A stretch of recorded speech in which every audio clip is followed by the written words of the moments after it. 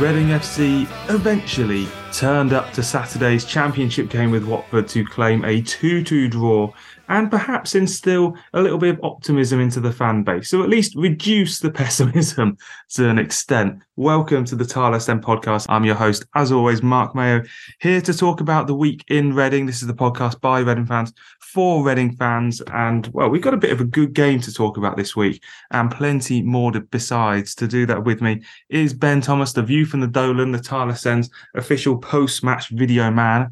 I think that's a pretty prestigious title, Ben. I can't think of many better ways to introduce you than that. No, that's I like that. Yeah, we'll take that one. Although I did it from the car yesterday, bit of a cop out, but yeah. Just so long as you stopped, just so long as it wasn't. Yeah, it wasn't a moving down the vehicle. M4. No, I wasn't in a moving vehicle. It was stationary. So yeah, all good. Beautiful. Well, yeah, we'll have plenty to talk about the Watford game in just a little bit with the recap. Hear from Paul Ince as well. Mailbag coming up, news bites as well, because the women's team are going into an international break now, so a good moment to have a little chat about them. And then later on, talking about Sunderland on Saturday, which is I'm pretty sure the longest trip we've got all season. Certainly one of the more daunting ones we've got at the moment, given our away form. I guess probably they're all kind of daunting, aren't they?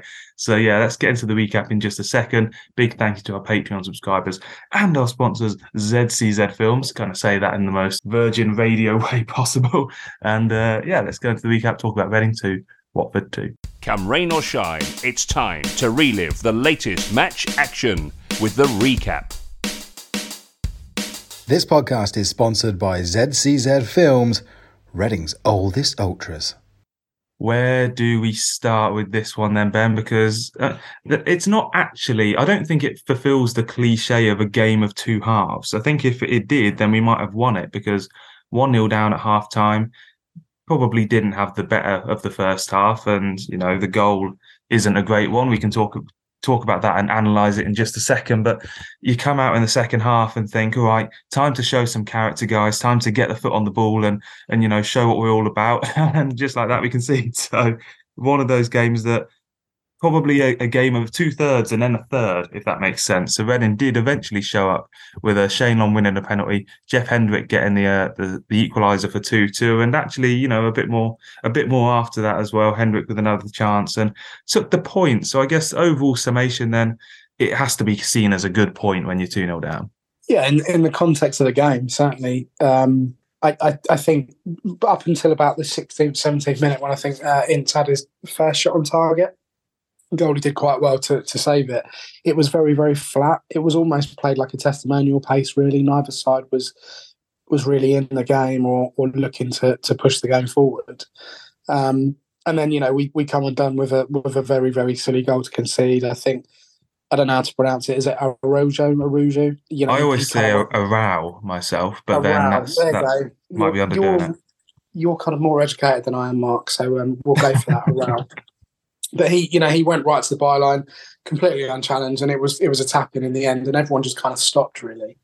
And that was really frustrating because we weren't good by any stretch up until that point. But Watford weren't great either, and for them to kind of to be in a position where they were going 1-0 at half time was probably a little bit harsh, I'd say. If I'm being sort of really optimistic and positive about us.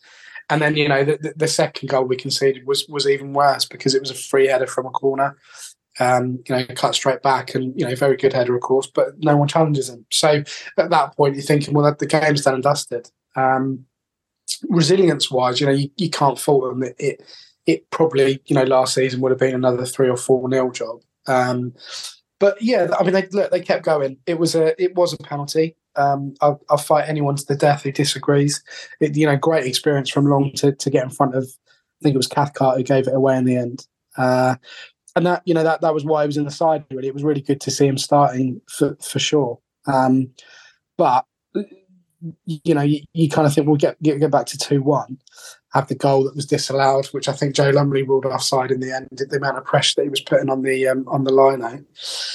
And you think, okay, well, maybe we have got a chance. And I say luckily because we probably didn't deserve it in the end. In my opinion, anyway, we end up with a draw.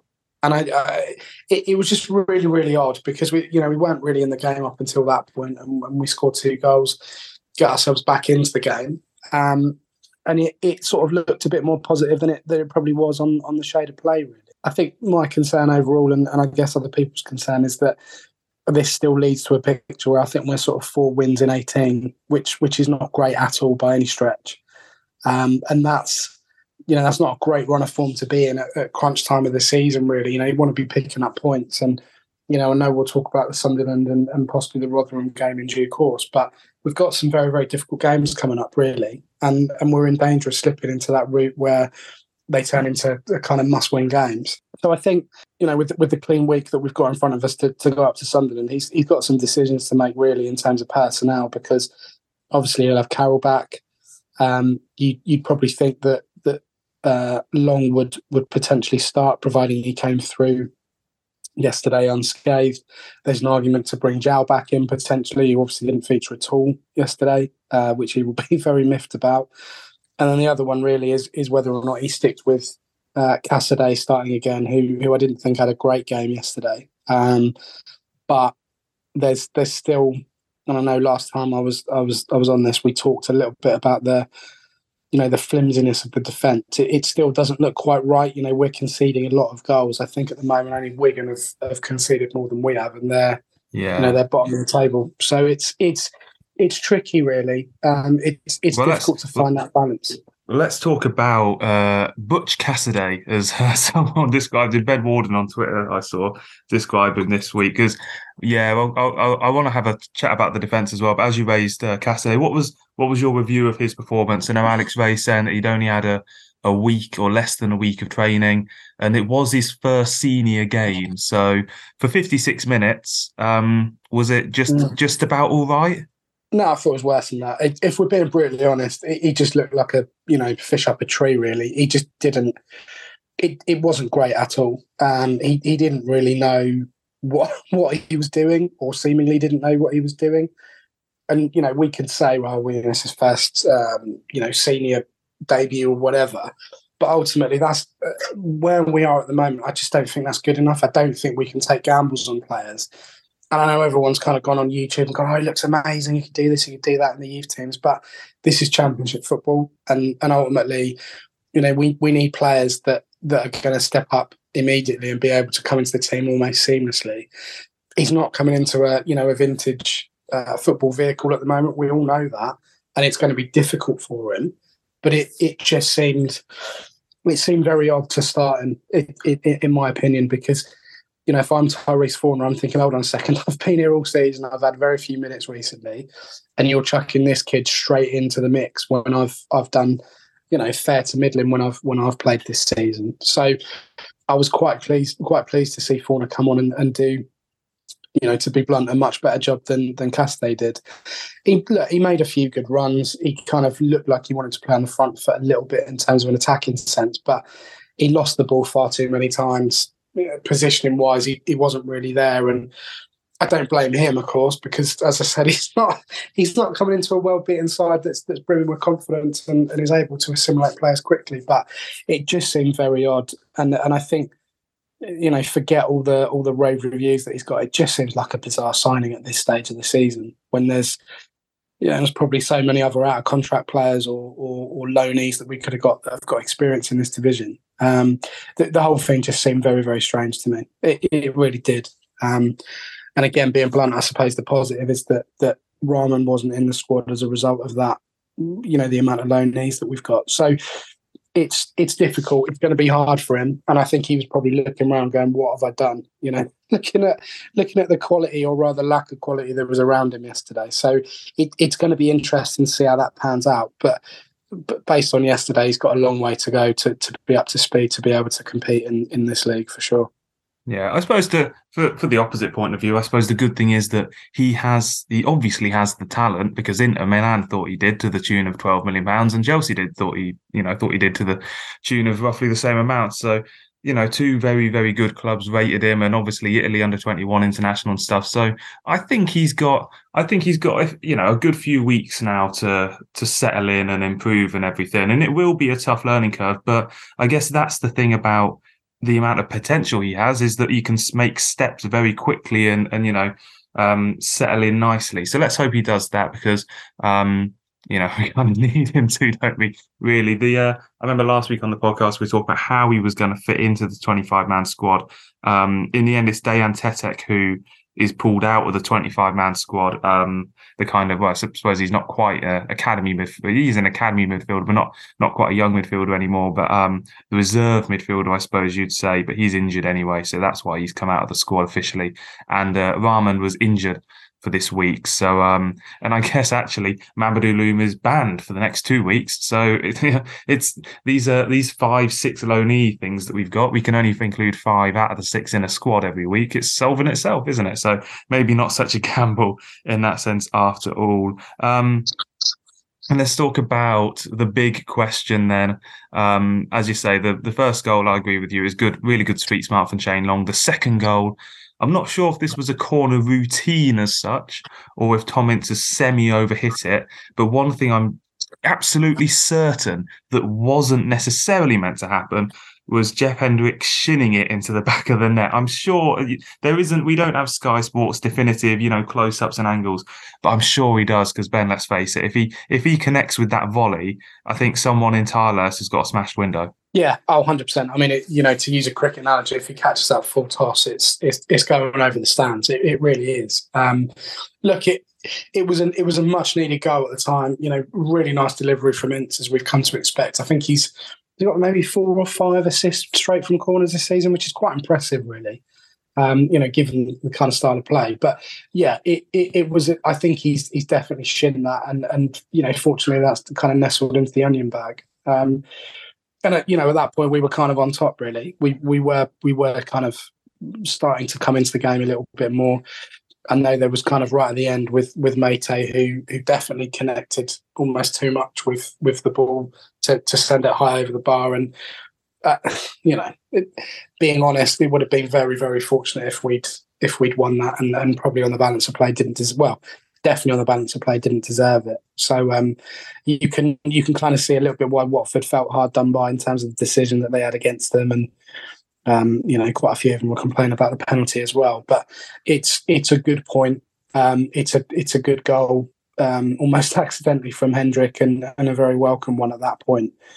It's going to be interesting if he can pop up with any more, really, because he is starting to turn the tide just a little bit from previous performances, which have not been good at all. So, and with Loom's kind of absence now, he's really got to do a lot of the legwork in midfield where he probably hasn't previously.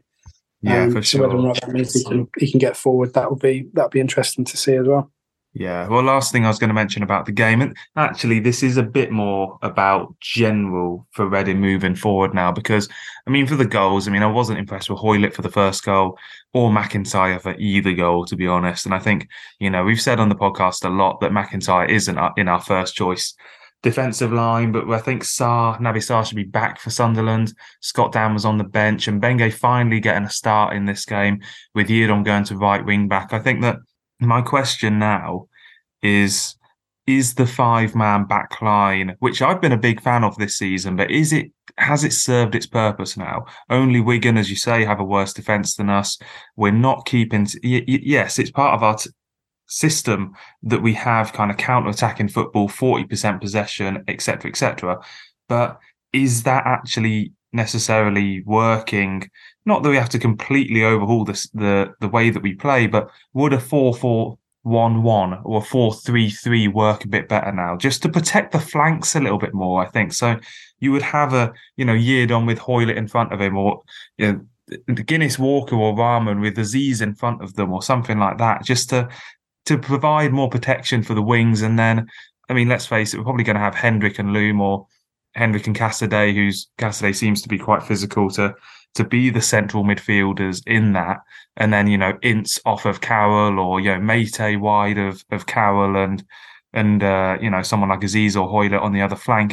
Is a 4-3-3 or 4-4-1-1, I think, perhaps a bit more of a better idea now? In theory, yeah, it sounds amazing. My only concern really is if you play 4 at the back, who do you put next to Holmes? That's really the biggest issue. I don't see Dan doing that. Obviously, in an ideal world, it'd be Hutchinson, but he can't stay fit for longer than 30 minutes in a game. So it's not going to be him for another couple of weeks. Obviously, Moore is a non-starter as well. Sarr? So that leaves realistically, well, yeah, but again, he's not been good though, has he? He's not been good at all. I know obviously he's been playing in a 5, but is that a gamble you want to take against a team like Sunderland? It's difficult because they are, it is going to be a gamble whatever you do now if you start changing systems. I mean, my biggest frustration really is with the 5 is that those kind of supposed wing backs just don't get forward enough and they're not productive enough. The one time that Yiadom kind of played forward, we got a penalty out of it.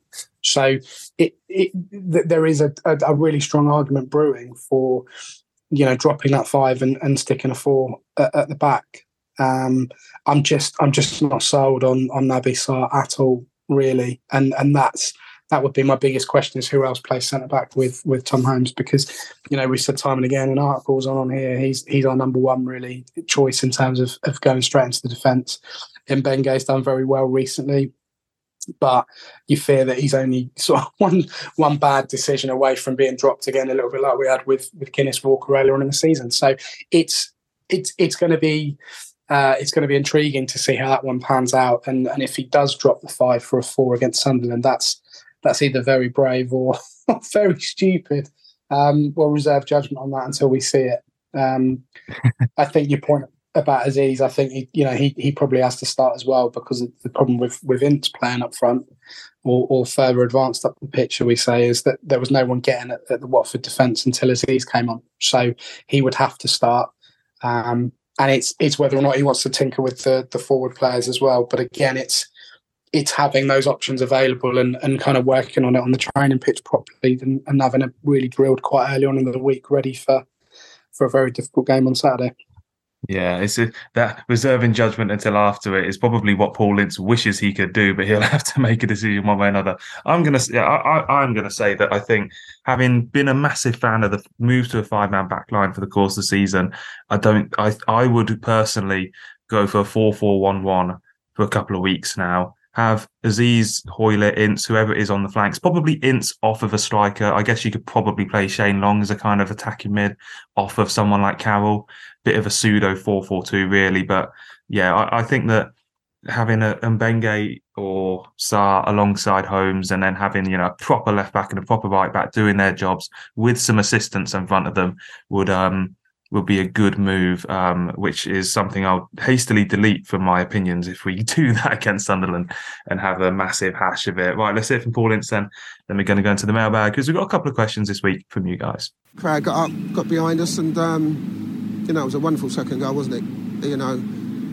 Great piece of corner from Thomas, wonderful volley from Jeff. He's now adding goals to his game. I thought again he was outstanding, Jeff. Thomas again. I don't like to pick players, but the second half we were really, really at him, and it's one of those games where you think you want it to continue, because we looked like the only team who was going to score or get the winner. But then again, you think you take a point. Your team that's fourth in the table. Okay, you're depending on the striker worth about £35 million. So let's understand this as a club where we are, and we all stay behind these players. Okay, but listen, overall, I'm absolutely delighted with a point. You're listening to the Tilehurst End podcast by Reading fans for Reading fans. Continuing us on a theme then, Mike Stagg saying, surely the last 30 minutes against Watford proves that we need to play more attacking players rather than relying on the back 5. Mate, Zhao, Aziz, Ince, Long and Carroll suggest we should be playing more up front. I guess the argument for that is that you can have Aziz as the left wing back, as he was against Watford, and then you can have, in the 5, you can still fit him all in, have Ince as the centre midfield, Mate, Long or someone up front. And then if you really wanted to go crazy, have Hoylett as the right wing back and Yiadom as a centre back. Is this team capable of playing all those attacking players and controlling a game a bit more, and actually, kind of putting teams under pressure a bit more and reaping rewards then? Is that actually a way that this team, do we have the capabilities, as it were, to make that work? That is a really good question, a very difficult question to answer, succinctly. The bottom line is that we have enough quality in the side, is what I will say. Now, without going down a rabbit hole, have we got, or has Ince and his coaching staff got the absolute best out of this current team of, what are essentially good misfits? The answer is probably no, because I'm still not entirely convinced he knows what his best team is in terms of starting 11, let alone a squad. He will tell us time and again that it's down to restrictions and people being available, but this is probably the best it's been for a long time in terms of injuries. And we've obviously got a suspension coming up, and we had Carroll suspended for this weekend. But on the whole, fitness wise, we've got enough really to, dare I say it, probably be doing better than we are in recent weeks. In terms of the attacking intent, I mean, it honestly depends on who plays. He seems to have tried every single combination of players up front, and it's not really stuck. I don't honestly feel that the forward players have scored enough goals, bar Tom Ince. You're looking at players like Shane Long, who hasn't really had many minutes, Lucas João, who I don't think's been utilised particularly well, and Andy Carroll, who is Andy Carroll. So there's no doubt on paper that we have enough to trouble teams. In terms of controlling games, I don't think historically this season we've been very good at doing that, if at all. Possible exceptions would be maybe Blackburn at home. I thought Norwich would win. We were very good and in control for most of that game as well. So it's an interesting one. I just don't think we've seen enough from these players to fully answer that yet.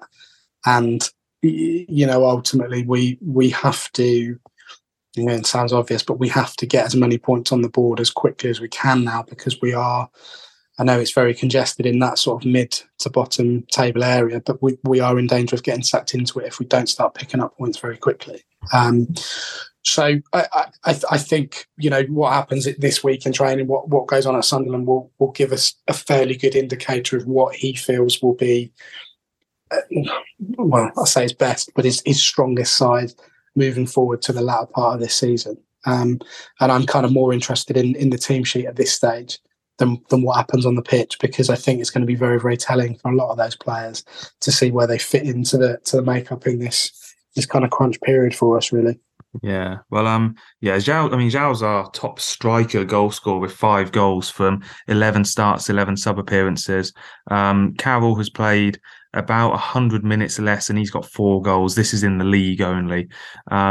Yakou Mate with 3 from 12 starts and 8 sub appearances, although that's they've all played around about 1,000 minutes. Carroll's played about 100 less.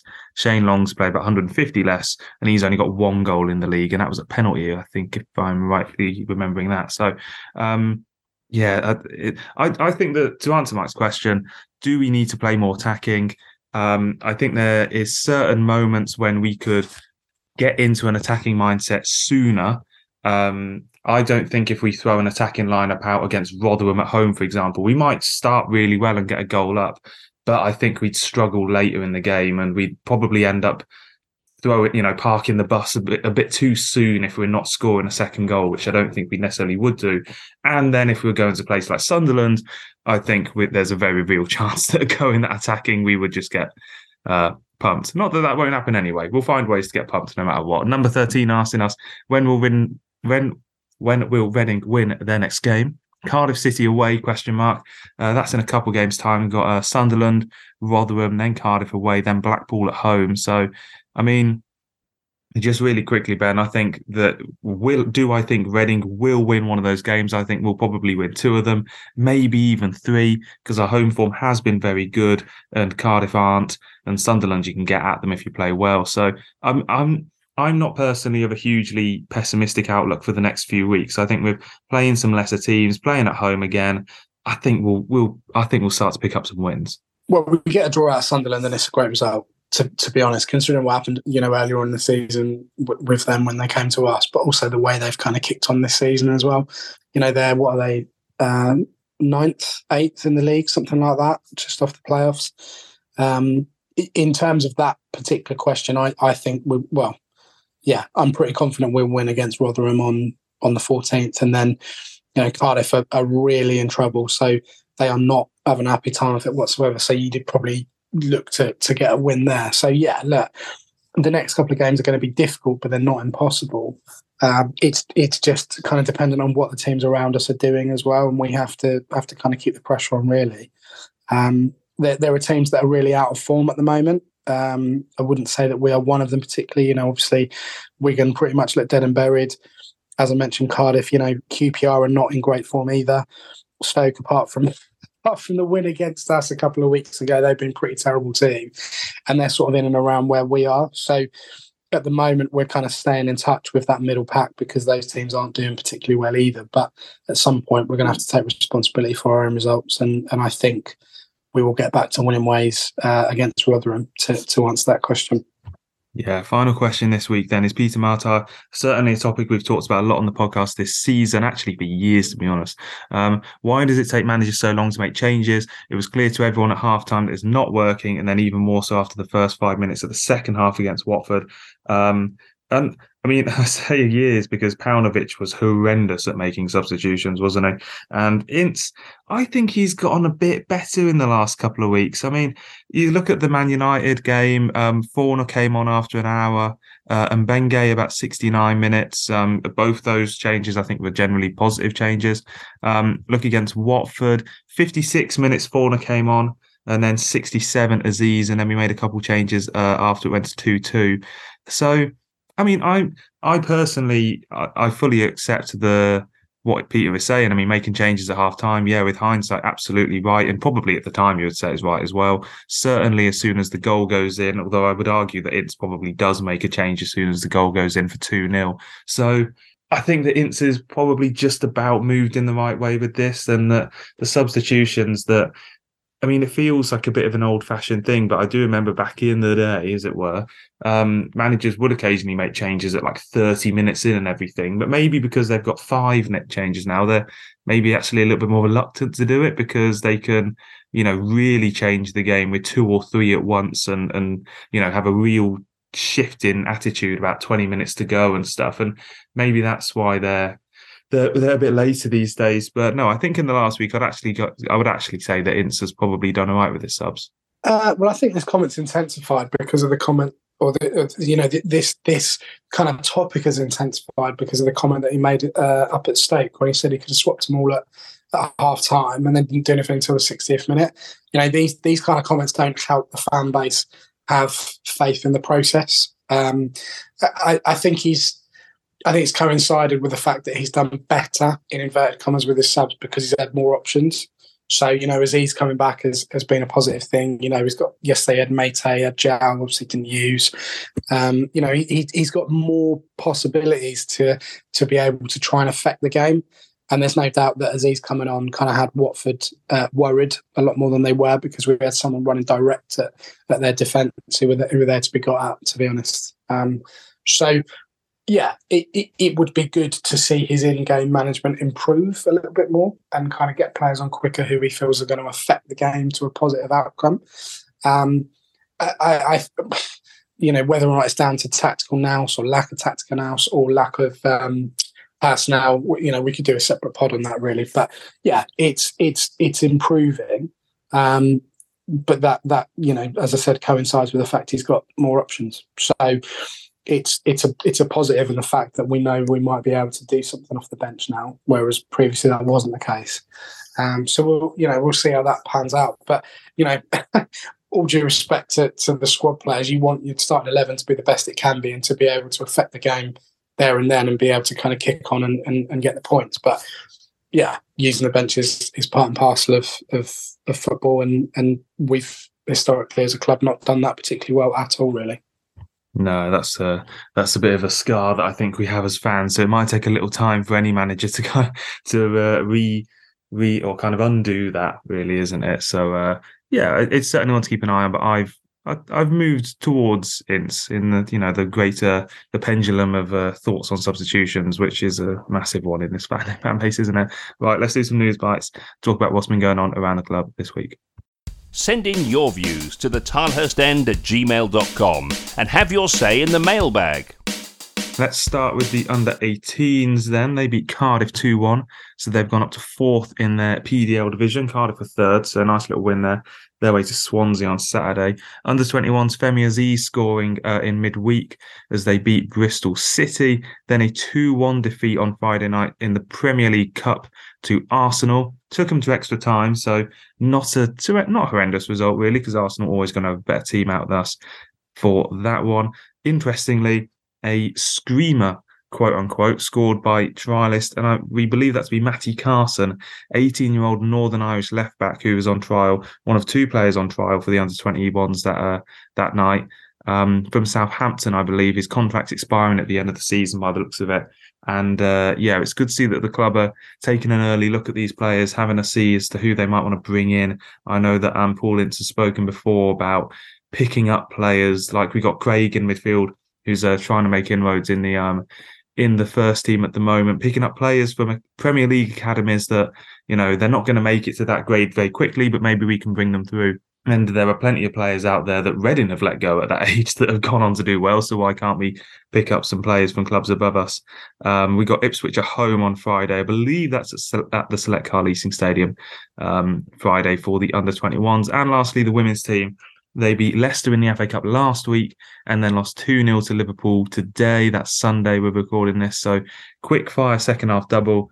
International break next up for the women. They've got Spurs away in the 5th round of the FA Cup on the 26th of February. So that's when they're next in action. Interesting comments this week from Kelly Chambers, the manager, saying that after the Liverpool game, the biggest thing moving forward is we have to stand up and are now be looking at players who prove they are willing to fight and step up on that pitch and give everything, which actually, Ben, kind of chimes with the comments of Emma McCandy, the captain, a couple of weeks ago, where she went on a podcast and said this as opposed to kind of saying it post defeat, which I guess is a bit more reasonable from the manager, but saying that there's a bit of a mentality issue with the women's team at the moment in terms of, putting everything on the line and fighting on the pitch. And they're in a relegation battle at the moment in the WSL. There's no doubt about it. Maybe the quality and the experience level of players has dropped because Reading aren't, quite the pond has grown. Let's say they're bigger fish in it now than a few years ago, and the WSL was a bit of a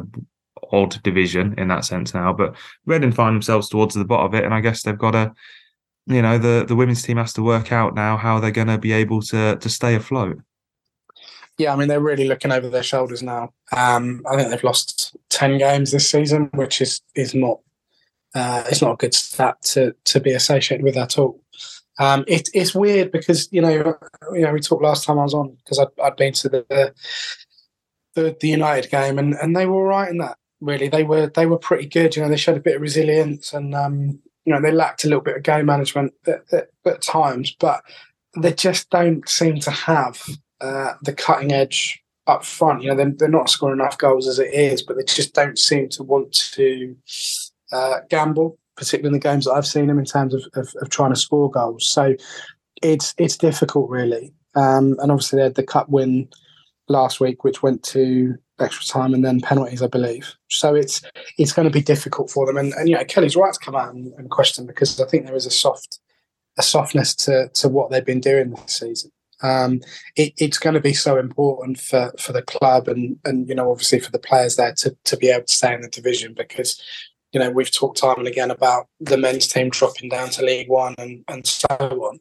But you drop down to the women's championship, and that really is that's a problem. Coming back out of there is going to be very, very difficult. So let's hope that they can get some wins going. They've got a couple of weeks off now and go again when the international games are finished. But they're going to have to do something pretty drastic to get up the table now, really.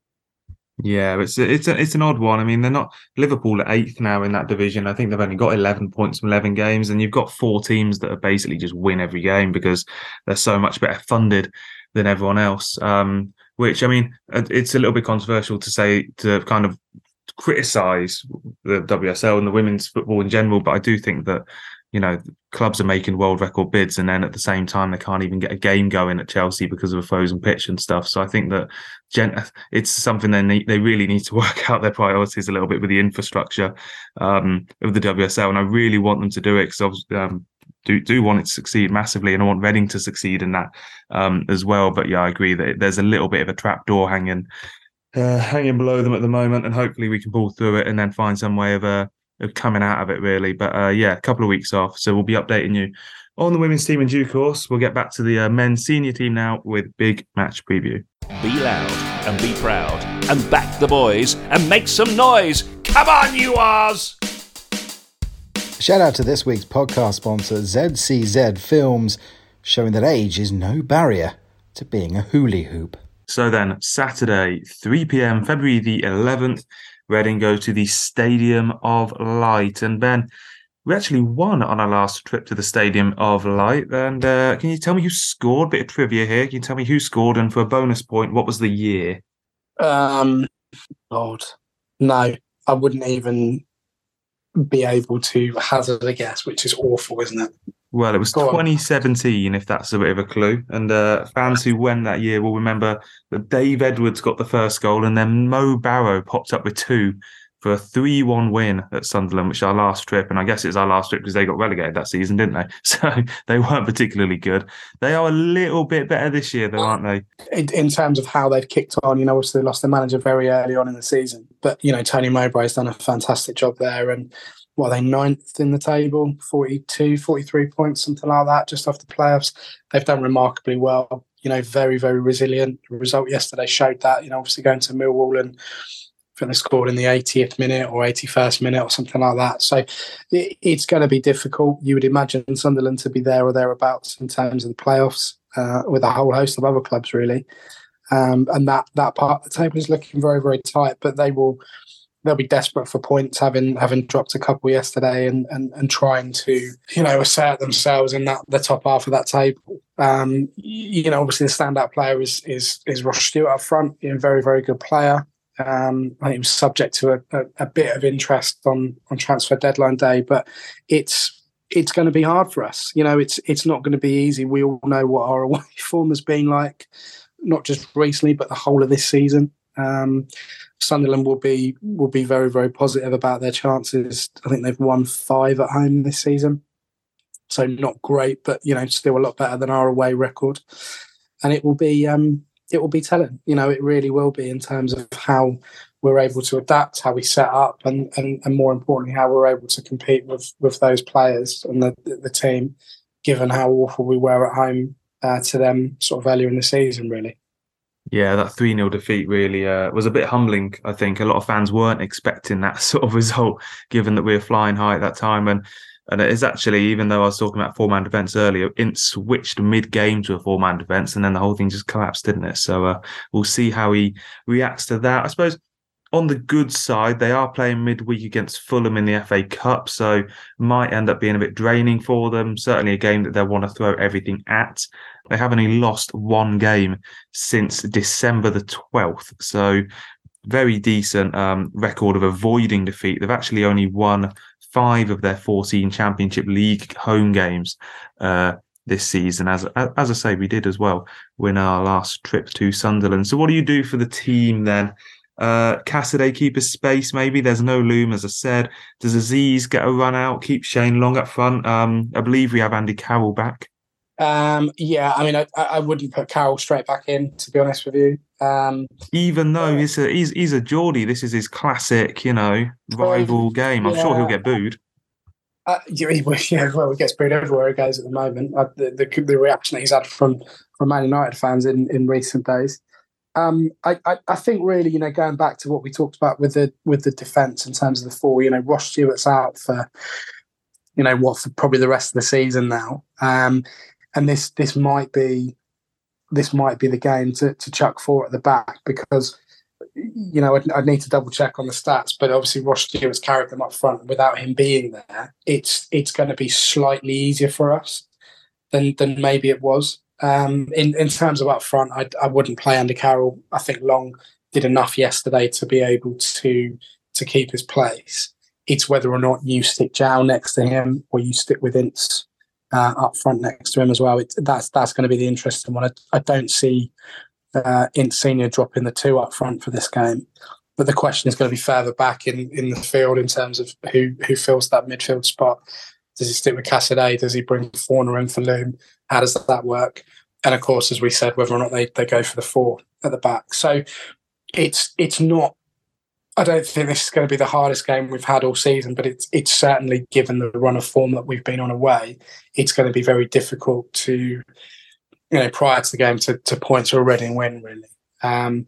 So look, it's nice to have the options, but I'm still not, as I said earlier, convinced that Ince really knows what his best team is or his starting 11 should be. Hopefully we get some clarity on that over the next few weeks in terms of how the team settles down. But this one I think is going to be kind of a little bit beyond us in terms of the 3 points, really.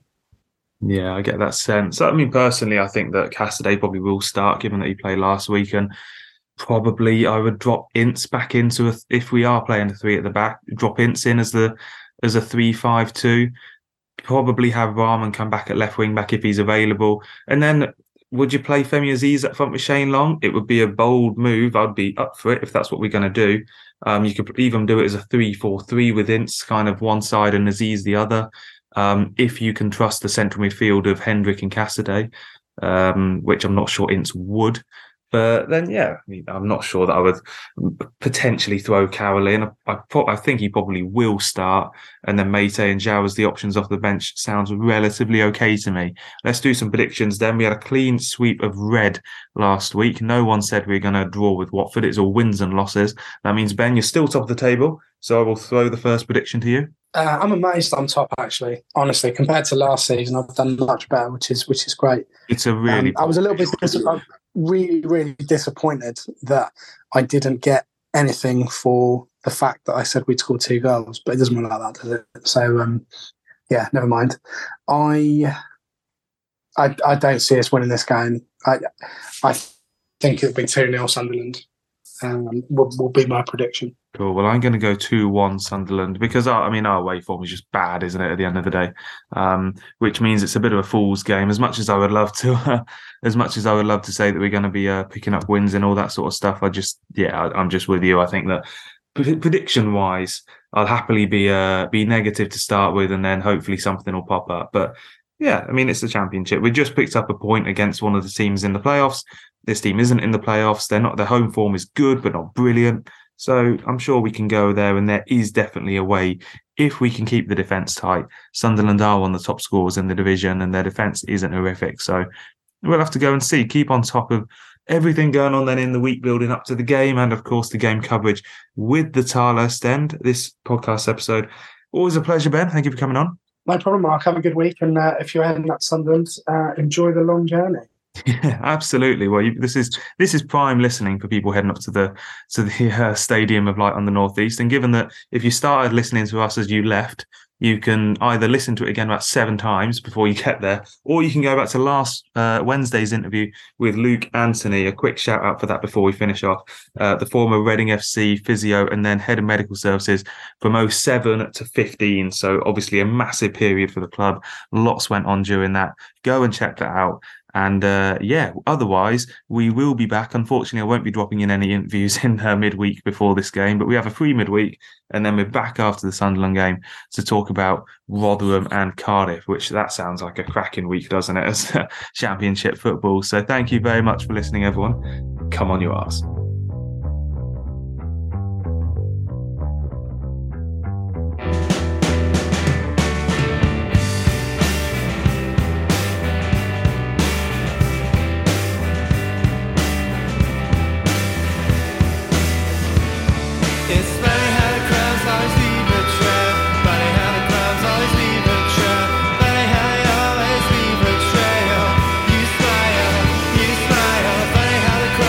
Leave it